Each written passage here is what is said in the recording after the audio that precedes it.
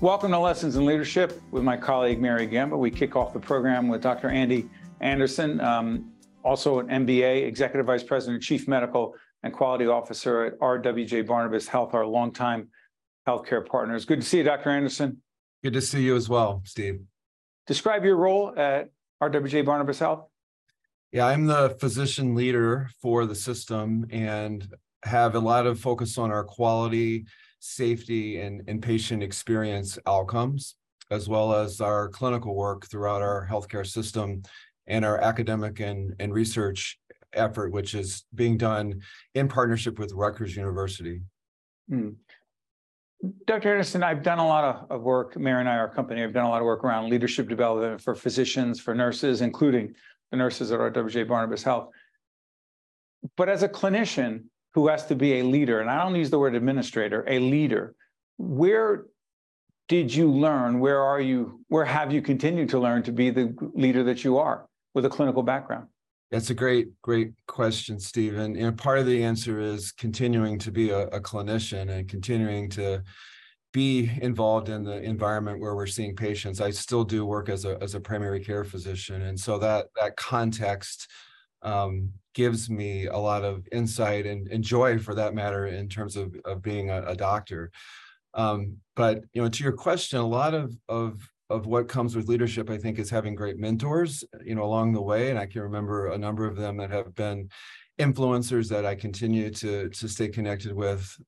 Some of what happens, I think, over many years of experience is having that variety of opportunity to work in different health systems and different hospitals, engaging with different stakeholders and seeing things that work and seeing things that don't work and taking things that don't work and learning from them and trying to continuously improve.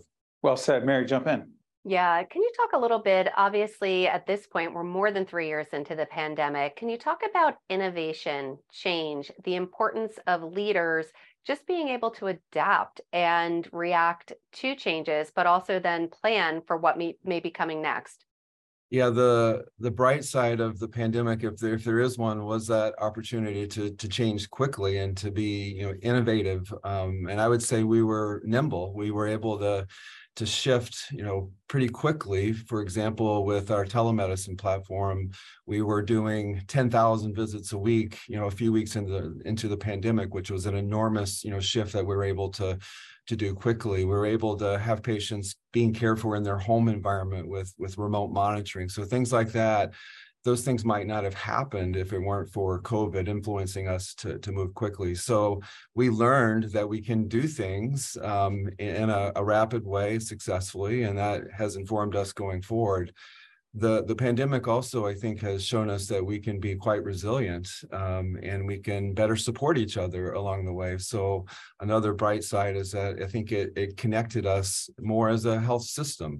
Historically, we function a bit more like individual hospitals, and the pandemic really helped us come together as a true integrated health system. Curious about this.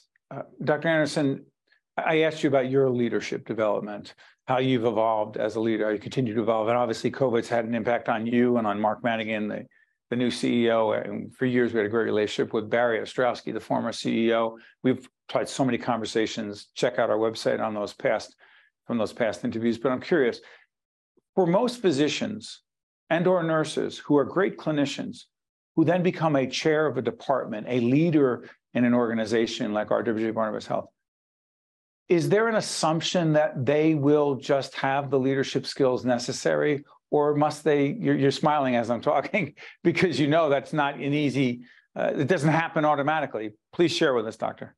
Yes, it comes more naturally for some than others. And, some of that is based on what experiences they've had in the past. I would point to one of my experiences was being a chief resident and being a leader, relatively, early in my career, and having those experiences certainly helps people step into leadership roles. But we think it's quite important to train, to coach, to mentor our leaders, especially when they're stepping into new roles. And in fact, we've recently put together a curriculum around that to help our leaders, understand some of the strategic priorities that we're all driving toward, and also really how to be a leader in terms of how to give feedback, how to coach, how to manage change, how to work together in teams, how to make sure our culture is a culture of safety.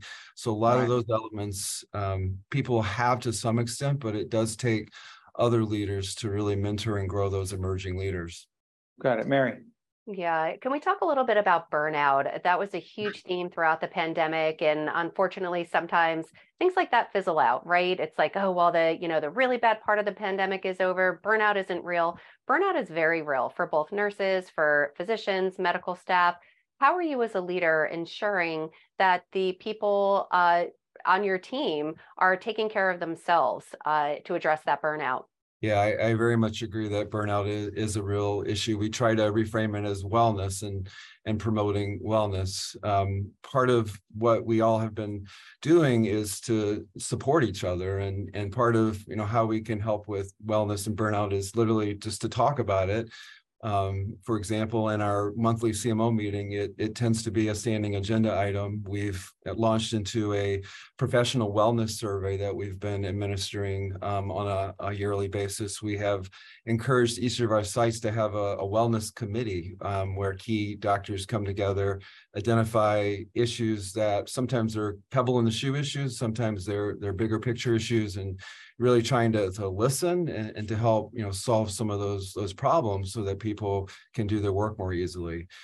We've also ensured that there's plenty of resources for individuals in terms of psychiatric resources or coaching, wellness type resources, and so helping individuals with resilience. And then the last thing I'll mention is really encouraging people to take time away, to disengage. I remember during the peak of COVID, we had to almost force people to say, hey, you need to take a vacation, you need to go away, for a week and rejuvenate and then come back, and really being very, articulate and forceful about making sure people do disengage and take that time away. Last question on my end, since we're talking so much about leadership, Dr. Anderson. What do you do for yourself and your well-being as a leader, as a person? Yeah, and that's important, and trying to role model that. And for me, it is having that time to disengage with my family and my kids, and having that, quote, protected time. Wait, disengage to be with your family, not disengage. Yes. Sorry. I just want to clarify that. To be with my family. So that's Right. an opportunity really to focus on family, and and my family appreciates that. And then again, I think it's an important role modeling that we encourage all of our employees and all of our leaders to spend the time away from work with family, with friends, to do things they enjoy. And so trying to rejuvenate yourself by doing things outside of work, I think is critically important. Well said, Dr. Andy Anderson, MD, also MBA, Executive Vice President, Chief Medical and Quality Officer at RWJBarnabas Health, one of our longtime partners. They support a significant degree of our public broadcasting on public health issues. Thank you, Dr. Anderson. Thank you.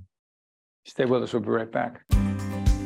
This edition of Lessons in Leadership is made possible by the Buccino Leadership Institute at Seton Hall University, Prager Metis, Valley Bank, the International Union of Operating Engineers, Local 825, the North Ward Center, the New Jersey Sharing Network, Delta Dental of New Jersey, Fedway Associates Inc., Veolia, Resourcing the World, Choose New Jersey, and Seton Hall University, showing the world what great minds can do since 1856.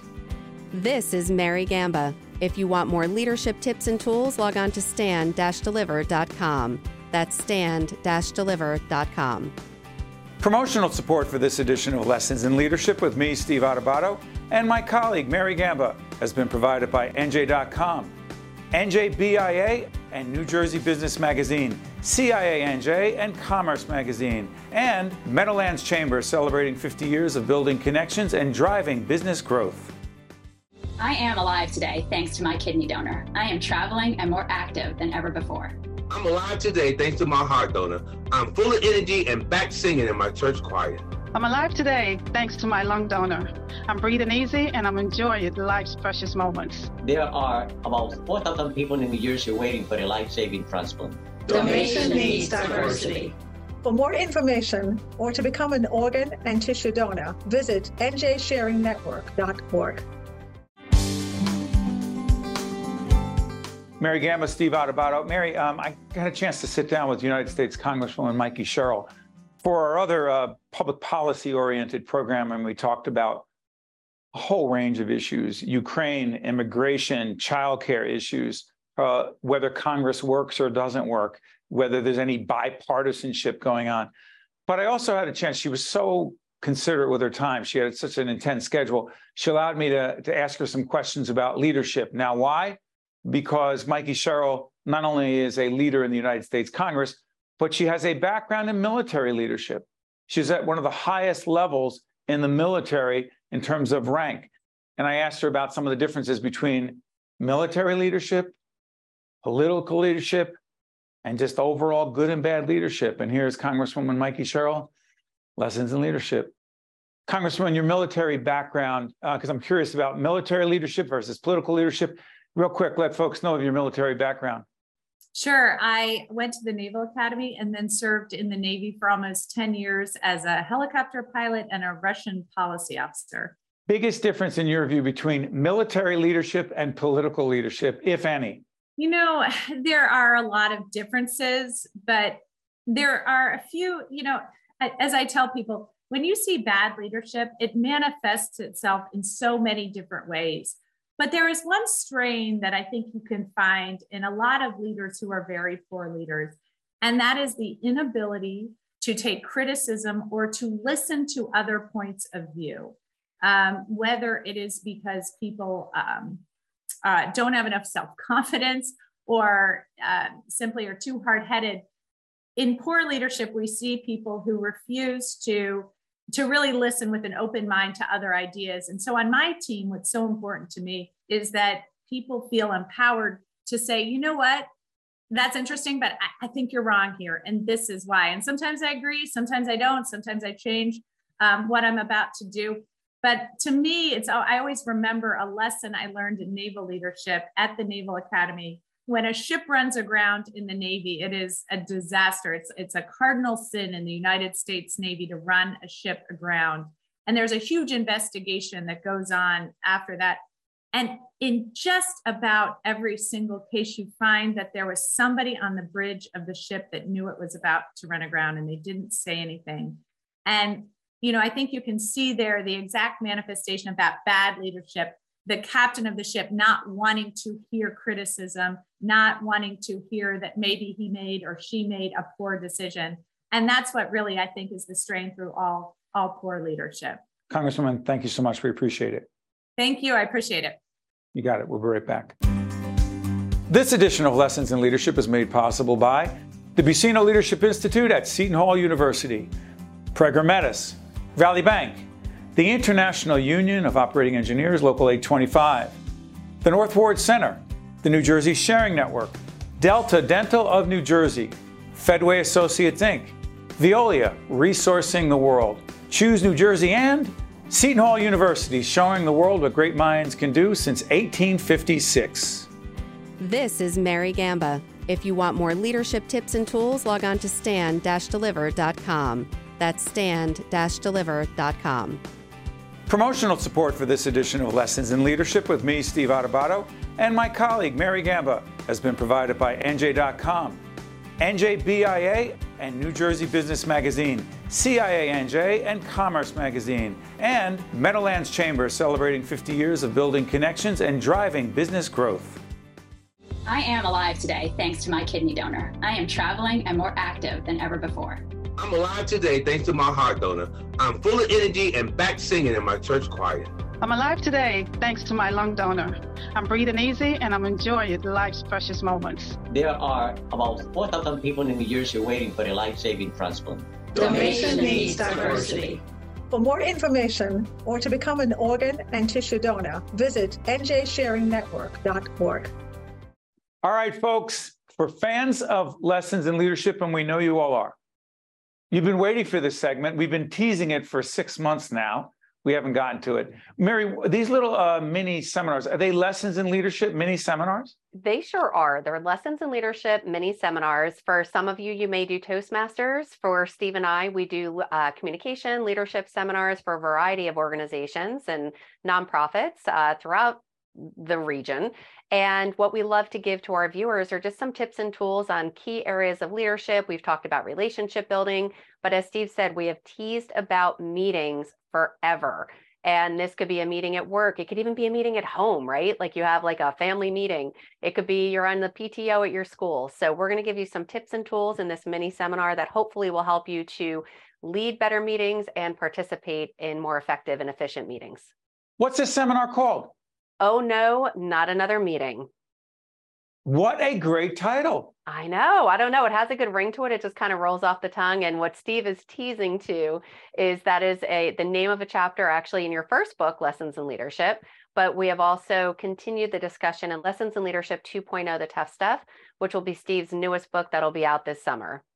But I'm uncomfortable plugging, really. I am. Always. Oh, can I add one other thing though? If you're watching and you want all great articles and columns Steve has written on this topic, go to stand-deliver.com. Tons of free resources up there. So definitely check that out as well. So Mary, I'm going to do something. I know you don't like my little placards that I got at a little novelty store. They're so 1980s, maybe even 1970s, the brown. You just need to put them against a paneled wall with maybe like strawberry shortcake or something. You know what? We've been together a lot of years, 23. I've never seen you come up with one prop and you criticize my props. There's a reason why I criticize yours and do not have my own. Hold on one second. You got that, Scarlett? You could see it. I survived another meeting that should have been an email. That's one prop. And I'm going to cover this one up, Mary. Hold on one second. I'm going to cover up the last word. Mary's like, I'm not going to say what that last word is. Yes, okay, we could all use our imaginations.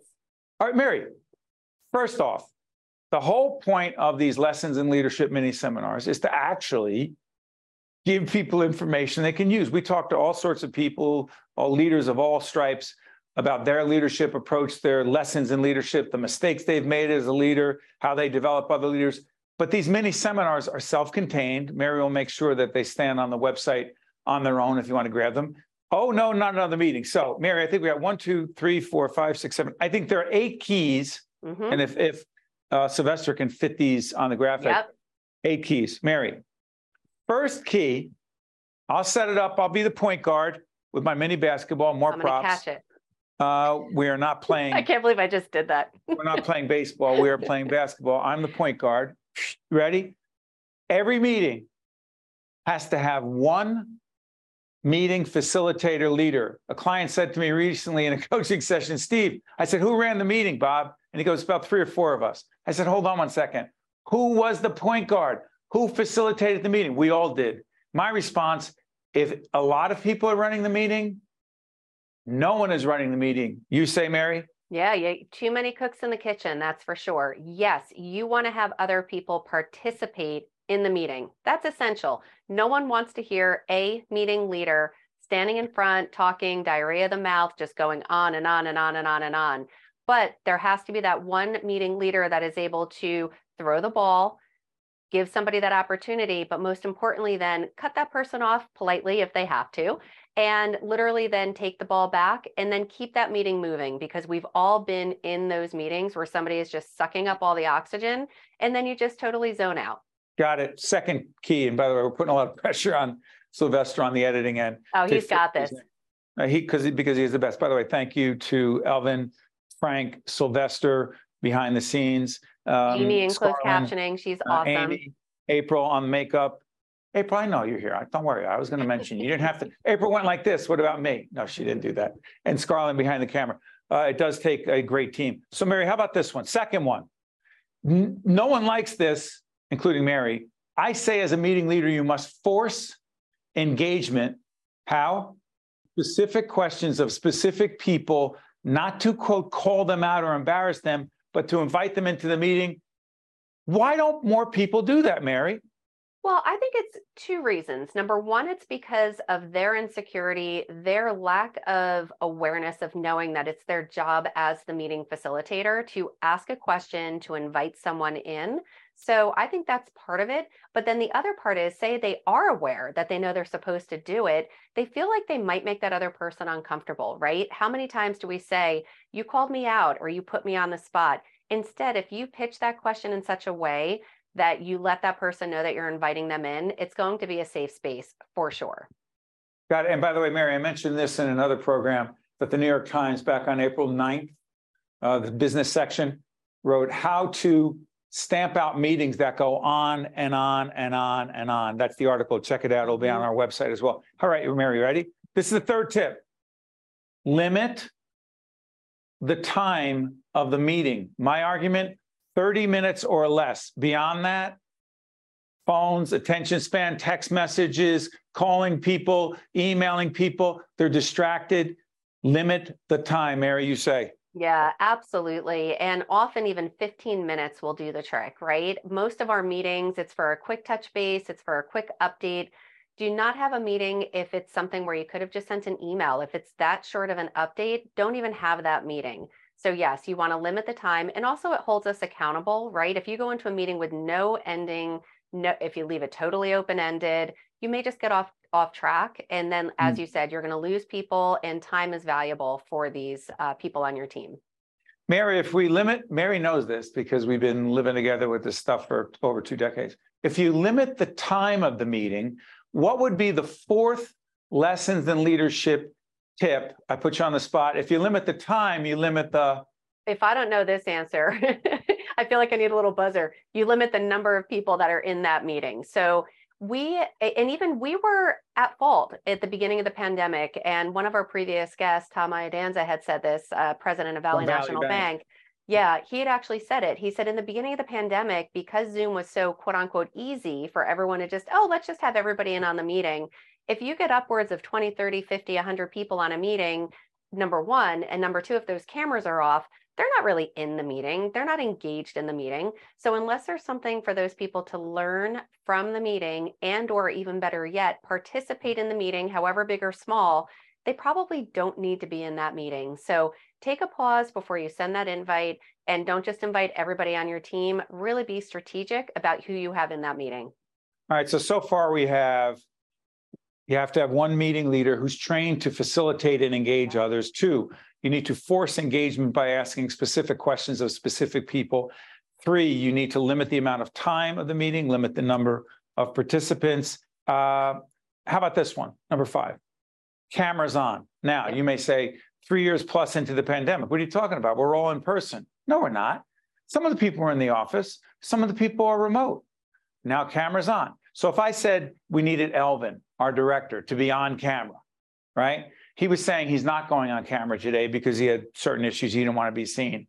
He didn't have his makeup artist in or something this morning. But the point I'm making is that if Elvin had to be in a meeting, we would need Elvin to be in the meeting in person. Mm-hmm. Frank Brown, did I mention Frank before? I better have. Frank, our great audio engineer. Mm-hmm. Why do Frank, Elvin, and others who need to be in the meeting, why do they need to be on camera versus, hey, I'm on my phone?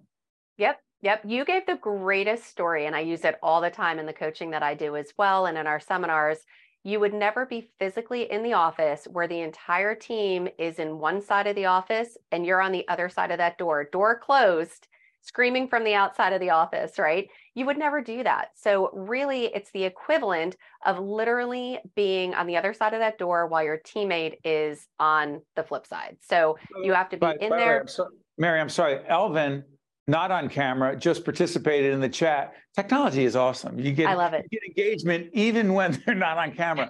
Elvin said, because people don't pay attention when their cameras are. Mary, Elvin's exactly 1,000% right. It's an invitation to check out.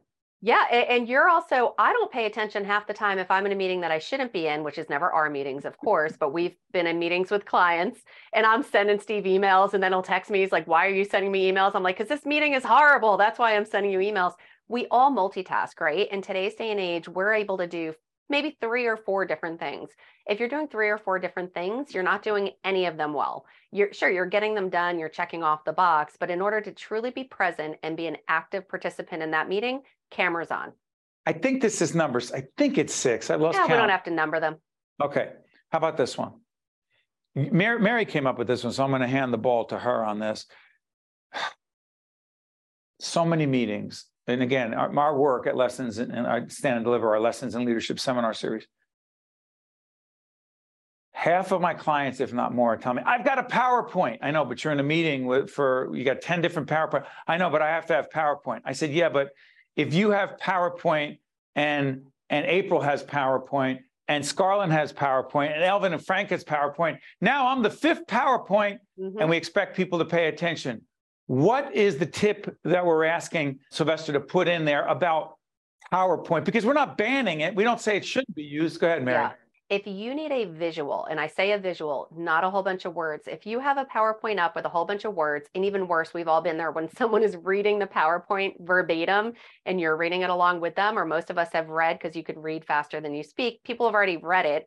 So what you want to make sure is if a visual is going to help to bring to life, if you're talking about a food pantry or a food desert, pictures are great. Charts are fantastic. How about a video of something that brings video is amazing, but words on screen, jumbling a whole bunch of little words on screen. So if you are going to use technology, make sure that it enhances what you're saying and the message that you want to get across. It should not take away from that message. Elvin, since you're talking to us remotely, tell us how much time, because it's been saying 4 minutes for 3 minutes. It's been saying 4 minutes left. Well, you're laughing, Scarlett. The last one is so important. Please let me say this one. Do not end the meeting. You're asking me. I work for you. Go ahead. Yeah. Do not end a meeting without agreeing on exactly what is going to be done. In other words, who is going to do what by when. Too many meetings end, and it's just like, great, have a good day, everybody. Nobody knows who's following up on this project, who's going to do this by when, who's going to report by when. And we hear that all the time. It is such a basic concept. Who is going to do what by when? And that is the meeting facilitator. Again, we talked about that at the beginning of this. That quarterback needs to either A, assign, B, ask for volunteers, and then make sure that it is agreed upon of who's doing what by when. So I believe that is, because I'm into branding, follow up and follow through with deadlines. How about this one for the last one? I got 60 seconds left. Mary does this after every meeting. She doesn't need coaching. She doesn't need direction. Send an email with the key items discussed and the actions to be taken. That's not simply ending the meeting by verbally saying who's going to do what by when. But Mary, real quick, 30 seconds left. Why are you obsessed about that email that comes out after every meeting?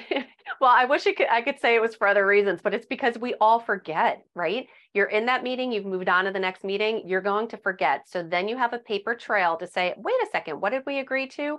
Boom, go back to that email, go back to that item, because if not, you don't have a paper trail. So it's just a great way to go back and double check yourself. You know what, Mary? First of all, Mary had somewhere in her checklist, let's do this, why our meetings stink. I think it's called, oh, no, not another meeting. No, not another meeting. She had it in the notes for a long time to do. You know, remember the guy on PBS for years that would paint the clouds, was it Bob Ross? Oh, Bob Ross, yes. Happy little trees, happy little clouds, yeah. Enough of that, Mary. We are the Bob Ross of leadership. We paint. Boom. Drop that mic drop. We paint vivid cloud pictures of leadership. See you next time. Ow, I just hurt myself. See you next time.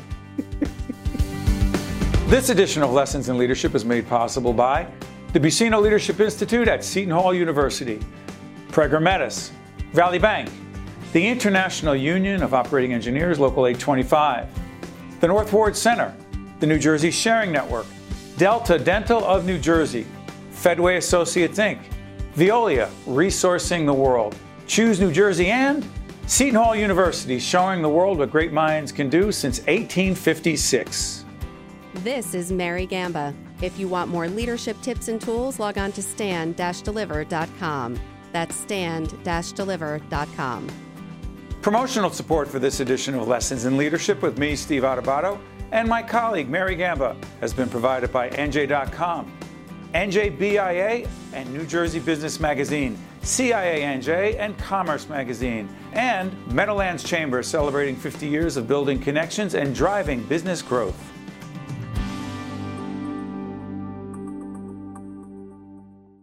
I am alive today thanks to my kidney donor. I am traveling and more active than ever before. I'm alive today thanks to my heart donor. I'm full of energy and back singing in my church choir. I'm alive today thanks to my lung donor. I'm breathing easy and I'm enjoying life's precious moments. There are about 4,000 people in New Jersey waiting for a life-saving transplant. Donation needs diversity. For more information or to become an organ and tissue donor, visit njsharingnetwork.org.